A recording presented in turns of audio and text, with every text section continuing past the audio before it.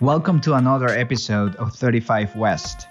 My name is Moises Random, the director of the Future Venezuela Initiative and fellow of the Americas program at CSIS. How professional the Mexican government. Are we ready? I don't reform trends in Argentina. Right. And that's what happened. Role at all in the NAFTA negotiations. Yesterday, Joe Biden and Kamala Harris were inaugurated as president and vice president of the United States following a remarkably volatile transition period. As of yesterday, the Democratic Party controls the executive branch and both chambers of Congress, indicating a potential shift in U.S. foreign policy in the region and beyond. This week, to discuss some of these key challenges and changes we may expect down the road, we're joined by Ambassador William Brownfield. As most of you know, he's a CSIS senior advisor and has a remarkable government career on his belt. Ambassador, the Biden-Harris administration officially took office yesterday, though it will take several months for the new administration to appoint key positions, including Assistant Secretary of State for Western Hemisphere Affairs, some cabinet positions, and ambassadorships. So I would like to get your 30,000-foot view on the incoming administration's priority towards the region. What issues do you think will be at the top of the U.S. foreign policy agenda? Moises and listeners, welcome to the first day of the new epoch in U.S. history as the Biden administration takes office and begins its term.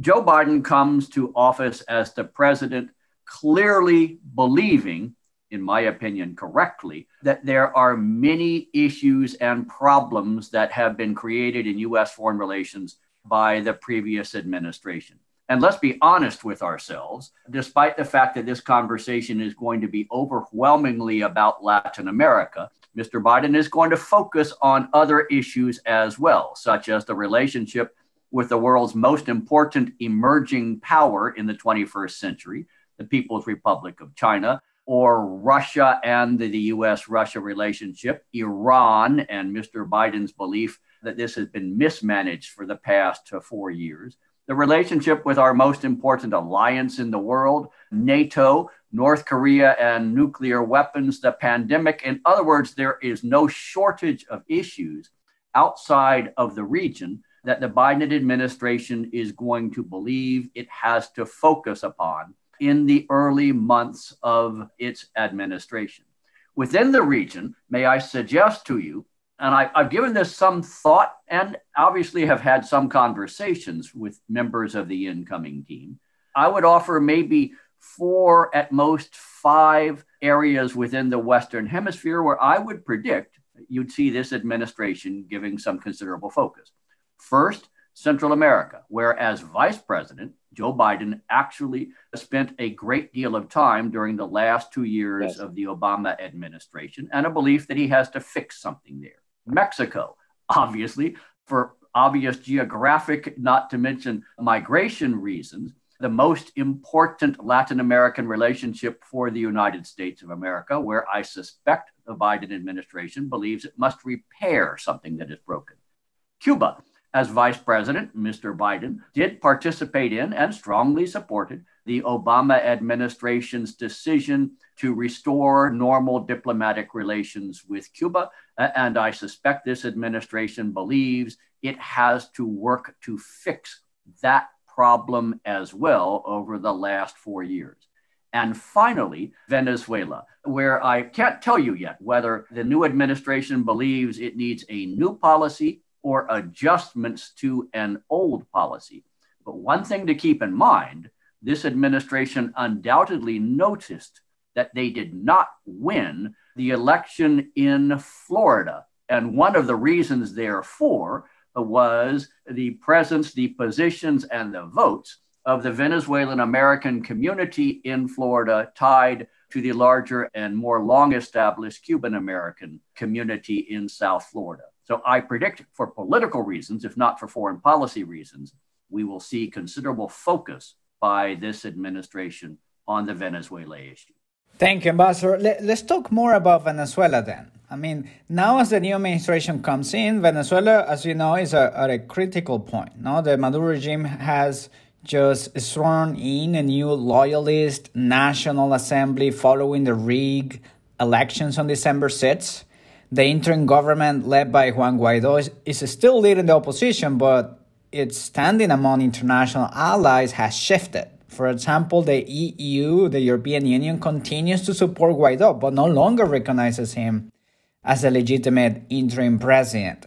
So how do you think the Biden administration should build upon the Trump's administration efforts?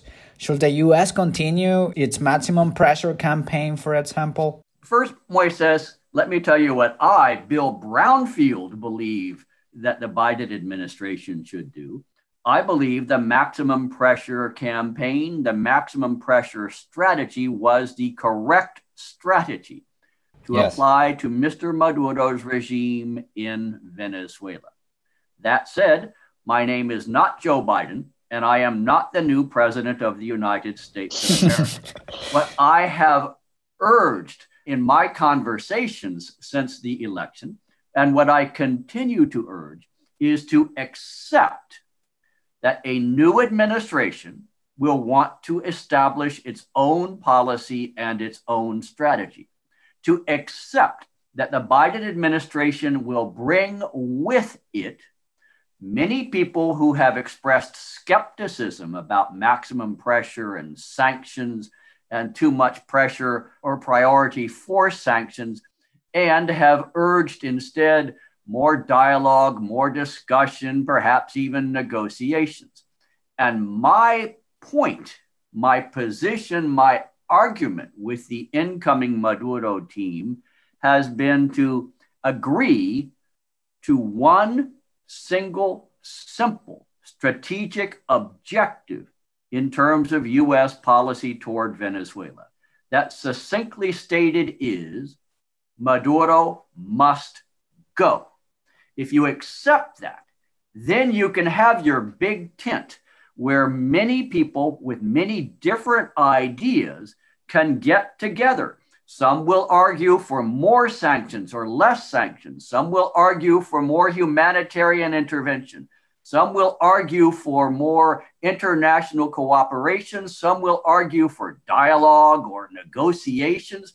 You can say to them all, you may pursue these policies. They are tactical approaches, but the strategic objective, the price of admission into the big tent, is to accept as your fundamental strategic objective, Maduro must go. Do you want elections? Fine. First, Maduro must go. Do you argue for dialogue? Fine. But the opening line has to be dialogue to produce the departure of Maduro. Do you want more international cooperation? Yes, but everyone must agree that the purpose is the departure of Mr. Maduro. That, in my opinion, is the way we can argue with some hope of success with this new administration on how to pursue new ideas, but not lose sight of the overwhelmingly most important strategic objective of all, and that is the departure of Nicolas Maduro. Yeah, thank you. I think that was very clear, Ambassador. Okay, so Venezuela, was front and center in the Trump administration regional foreign policy. But the Biden administration is likely to switch the order of priority, perhaps focusing on other important areas. Like you mentioned before, the Northern Triangle is an issue. Mexico is a neighboring country and one of the biggest bilateral economic trades that the U.S. has. And the Caribbean, including Cuba, and so on. There's so many other countries and issues. So I just want to ask you, what will this shift of focus or this potential or eventual shift of focus or priority mean for Venezuela if we find the Biden administration not focusing only mostly on Venezuela, but broaden their focus in other countries in the region? What will this mean for Venezuela and the region as well? To begin with, and this is why I said at the start of this discussion, I actually believe that the Trump administration's approach to Venezuela was correct, the approach of maximum pressure. But I have also said, I believe publicly, certainly privately, that I believe the Trump administration made many many errors and mistakes in terms of its overall global foreign policy. But just as a broken clock tells the time correctly twice a day on a rotary clock and once a day on a digital, so the Trump administration's foreign affairs clock was correct perhaps once in the course of any day, and that was Venezuela.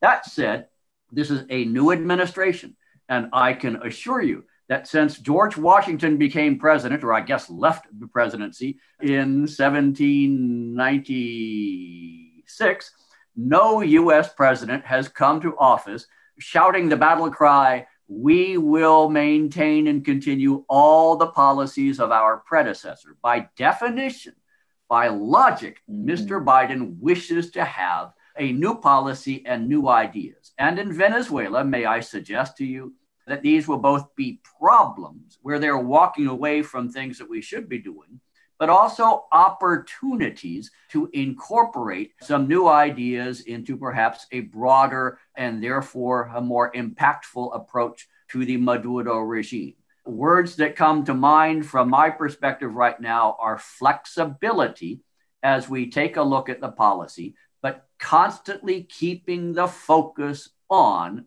the fundamental strategic objective. The departure of Mr. Maduro.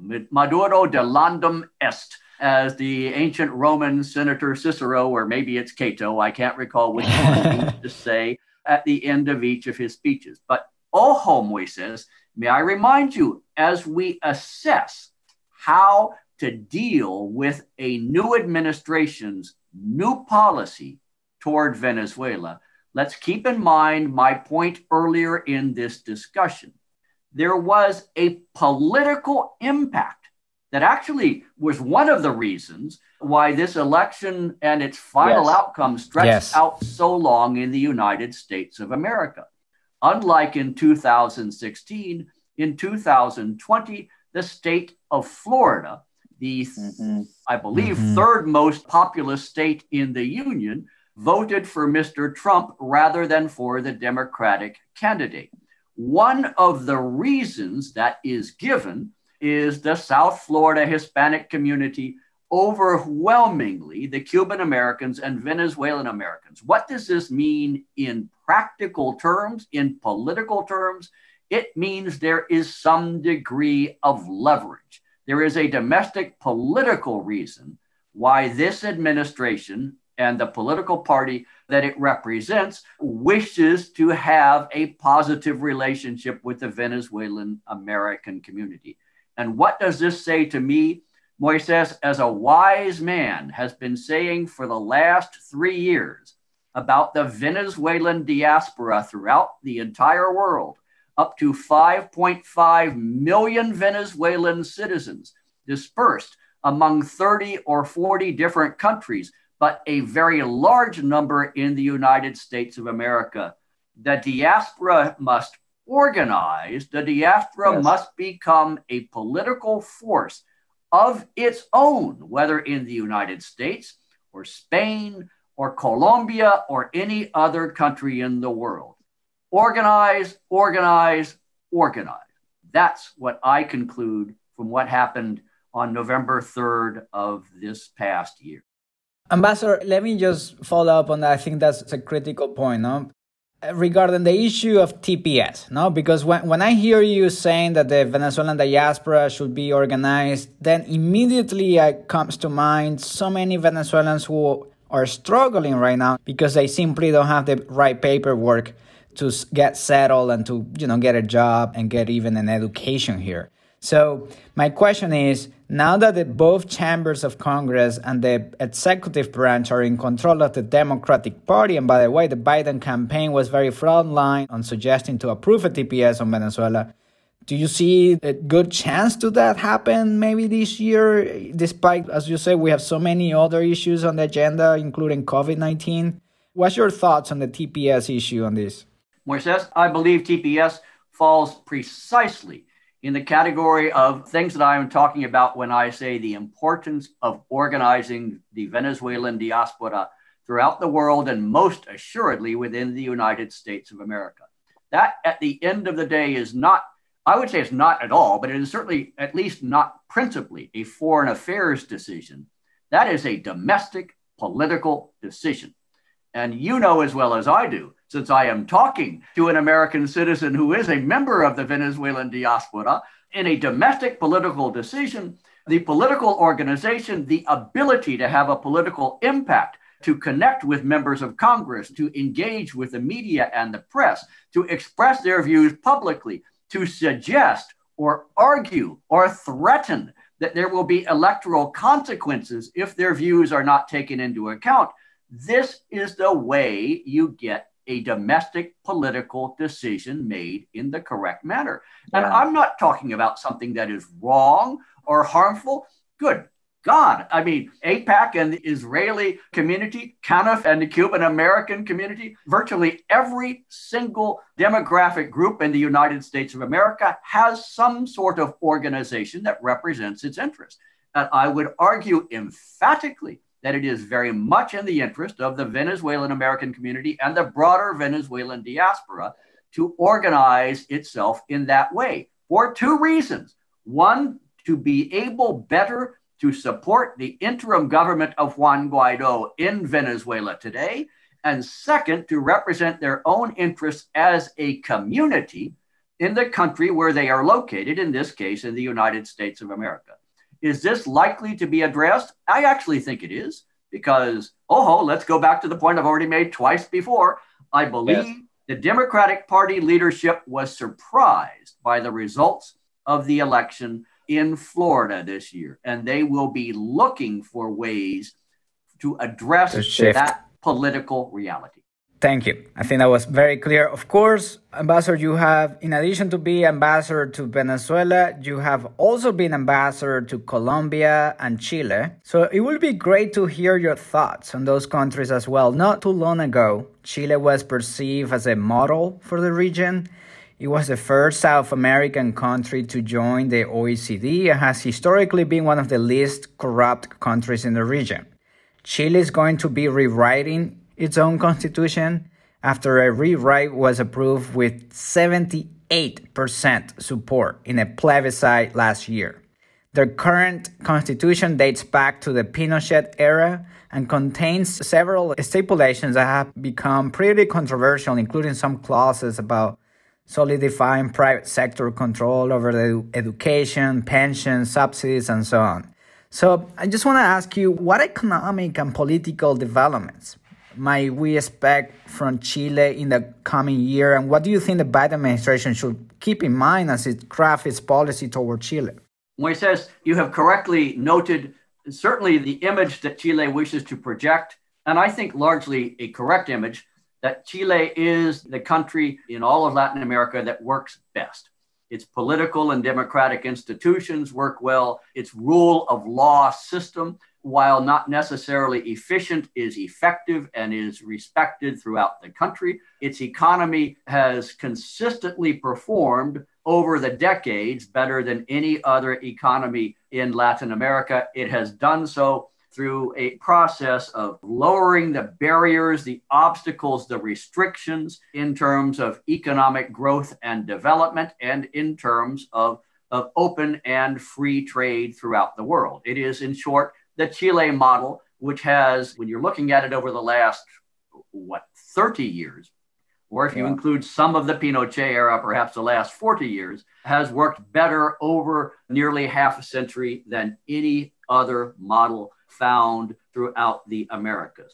That said, as you have correctly noted, they are going to go through a process now to amend and correct some elements of the Constitution that they inherited from General Pinochet, part of which was obviously designed to ensure that he and the Chilean military in general were not going to be held accountable more than they wanted to be, and both for reasons of justice, but also for reasons that time has passed. I mean, most of the individuals at issue now have either passed on, they've died, or are now so ancient that people are no longer looking at them, but they are getting the Constitution adjusted is going to be a major political effort because obviously once you open that box up, what has happened is that many other communities and groups of people have concluded there are issues that they would like to see addressed in an amended Constitution as well. I suspect they are going to succeed. I suspect as well that what we are going to see as Chile, along with the rest of the Western Hemisphere, including the United States, as they pull out of the pandemic and are able to get back to more to business as usual, you will find an explosion of growth in Chile, as I predict you will find in most of the rest of Latin America, as people are able to get back to work. In the case of Chile, as the mining sector gets back to full steam, as the agricultural sector gets back to full steam, as the financial sector does, and as their trade mechanism does, I suspect you'll find that their economic growth will be eye-popping, although not as much as perhaps several other countries. Politically, I suspect what we're going to see in Chile is at least two groups of people, and maybe even three, that will continue to be visible and audible, both on the streets and in communities. The students, who in any country tend to be on the frisky side, are certainly going to continue to have their voices heard. The youth more broadly, particularly in southern Chile, the indigenous community, overwhelmingly Mapuche, are pressing back at what they see as some encroachments into their traditional areas south of the Rio Biobío. And we will see, I suspect, more political tension down in those areas where the indigenous population constitutes perhaps not a majority, but a very substantial minority.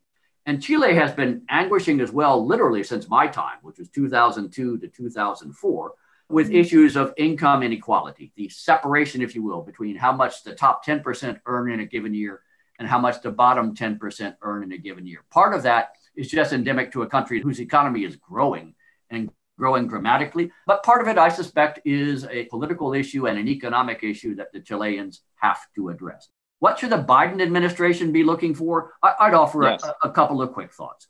One is leadership, how to engage Chile as a model for the rest of the region as they emerge from the pandemic. I acknowledge Chile, like every other country in Latin America right now, is hunkered down as they are attempting to fight off coronavirus and eventually be able to emerge. But the emergence, I suspect, should be in the course of this year or next year. How will the Biden administration try to use them or to work with them as regional leaders?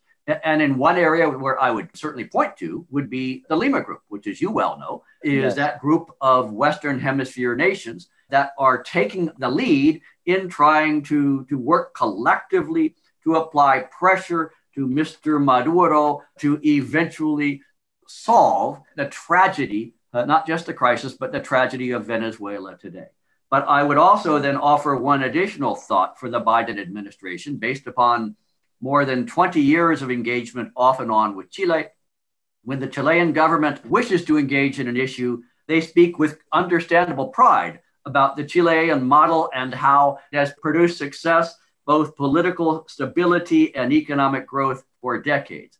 When they do not wish to engage, then you hear, poor little Chile, pobre Chile tan pequeño, which really cannot be asked to take on too big a role. You somehow have to hit the sweet spot and find those issues where the Chileans are willing to exercise some leadership, get them or encourage them to do that with support and cooperation, while at the same time, as soon as you hear the complaint about poor little Chile, realize that what they are really saying is this is not an issue in which we wish to engage. That was a good point, especially the Lima Group issue. I remember Chile was one of the most vocal and leaders on the Lima Group, and now recently haven't seen them, in that same leadership position. So that's an important one that I think we need to rescue. I would like to ask you a similar question just to wrap up on Colombia. You served as U.S. ambassador to Colombia, and you were the Assistant Secretary of State for the Bureau of International Narcotics and Law Enforcement Affairs, or INL. As you know very well, the U.S. and Colombia have a critical partnership. Colombia has been implementing its peace accords since 2016, and the U.S. has supported key aspects of the accords, including land reform, rural development, and transitioning communities from illicit crops to the other forms of income. So my two last questions for you, ambassadors, how is the implementation of these accords going in your view, and what ways has the U.S.-Colombian partnership evolved over the past few years, and what changes might we see with the incoming Biden-Harris administration on this? Moises, those are the correct questions. And I would say, in many ways, you may have noticed when I suggested kind of the four areas that I predicted the new Biden administration will focus on in Latin America. And I suggested Central America, Mexico, Cuba, and Venezuela. You no doubt noticed what was missing from that list. And it is notable only because I would argue for most of the past more than 20 years, Colombia has been far and away the single most important country for the United States of America in terms of its cooperation and engagement in the region, for many of the reasons that you've already described. While it sometimes causes some concern to Colombians, the truth of the matter is this is both natural and it actually is good news. Colombia had an extremely close relationship with the United States for 10 or 15 years because Colombia was in a state of crisis. And the crisis was economic, it was security, it was drugs, it was law enforcement, it was corruption, it was human rights. It was a country that was literally in a fight for its survival as a functioning nation state. Colombia is no longer a country in crisis. The truth of the matter is Colombia at this point has an economy that at least before the pandemic was cooking at a rate faster and hotter than almost any other economy in Latin America. And Colombia was beginning to engage in its rightful place as a hemispheric leader, particularly on matters related to security and law enforcement. Many other countries in the hemisphere, not to mention the rest of the world, actually tried to get access to Colombian expertise to have programs of cooperation, development, and support. So, in many ways, the fact that Colombia is no longer such an urgent matter for the United States is good news. Now, the Accords, as you correctly point out, the Accords kind of fall into this category.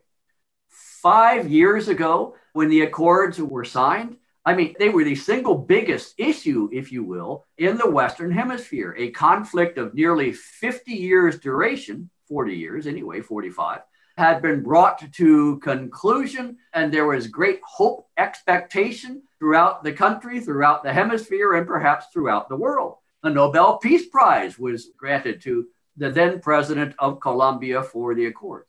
We're now at 5+ years later. As they say about rose bushes, the bloom is off the rose now. All of the excitement and the thrill of the Accords have kind of faded, and we're now into the long slog of implementing an accord that basically is going to stretch out not just for years, but probably for decades as it tries to bring order from 45 years of insurgency and guerrilla activity in the field. My own view is Colombia, in a sense like Chile, albeit for different reasons, once Colombia emerges from the pandemic, which it will, as all nations will, you will see an explosion of economic growth. Once again, because Colombia, unlike Chile, it's not necessarily that their business model is so perfect, but rather because their economy had collapsed so completely in the dark years of the 1990s and the first decade of the 21st century, that there is a tremendous amount of potential for growth, even now, 5 years after the Accord in Colombia. And I predict we are going to see an economy that booms. We will continue to see growing tension, but healthy tension in a political sense between the center right and the center left, while trying to control the extremes at the far right and the far left in Colombia. Colombia does not yet have the model as Chile can say that it has, but it does have tremendous potential as it emerges from the pandemic in the course of this year and the next. What would be my suggestions for the Biden administration? Keep in mind, many of those in the Biden administration had experience working the Colombia problem set during the Obama administration, including the individual who will be heading the Western Hemisphere Directorate of the National Security Council. So they are familiar with Colombia and its issues. I predict the Biden administration will look to bring greater balance between the economic and political side of the relationship. with the more traditional drugs, law enforcement, and security side of the relationship in the course of the next 4 years. I expect we will see this administration try to focus more on issues related to human rights, rule of law, democracy, and anti-corruption than did the previous administration. Although I would say that is not restricted to Colombia only. I suspect we'll find that in many areas around the world. And I would expect to see the Biden administration try to engage Colombia more as a partner in international organizations and broader cooperation with the international community, whether in the UN and its constituent organizations, the Organization for American States, and other organizations such, again, as the Lima Group, as a partner. These are areas where I predict the Biden administration will focus more attention and more effort than did the Trump administration. Ambassador, that was a brilliant assessment and summary. The only thing I will probably add and maybe ask you is the impact that the Venezuelan refugees have on this country. Remember President Duque just a few days ago said that for a long-term solution for a peace accord in Colombia, we need to find a solution just in neighboring Venezuela, right? We have over 2 million refugees in their territory now, and I don't see that situation getting better anytime soon. So any quick thoughts on that before we wrap up? Moises, your brilliance shines brighter than mine. Of course you are correct, because in Colombia, more so than any other nation on earth, the matter of Venezuelan refugees is a domestic political issue, an internal issue, as well as a foreign affairs issue. It is also a security issue, and it literally is a military issue to the extent that you have two armed forces, one that is quite competent and quite skilled, and the other that is probably hopelessly overmatched, but nevertheless, they are watching each other across a very long border, across which on a regular basis, hundreds of thousands of Venezuelan citizens are moving in one direction or the other. I would estimate, and I realize this is far more than the Colombian government will admit, but I would estimate there are roughly 2 million Venezuelan refugees in Colombia today.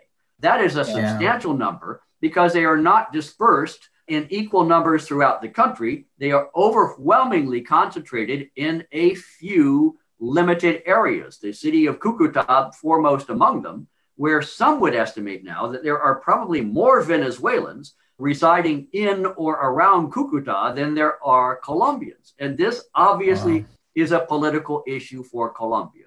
So of all the countries of the world, the one to which I believe we in the United States of America, and quite frankly, the rest of the world, have an obligation, a duty to listen to as they talk about solutions and the need for solutions to Venezuela, I think Colombia falls uniquely in that category.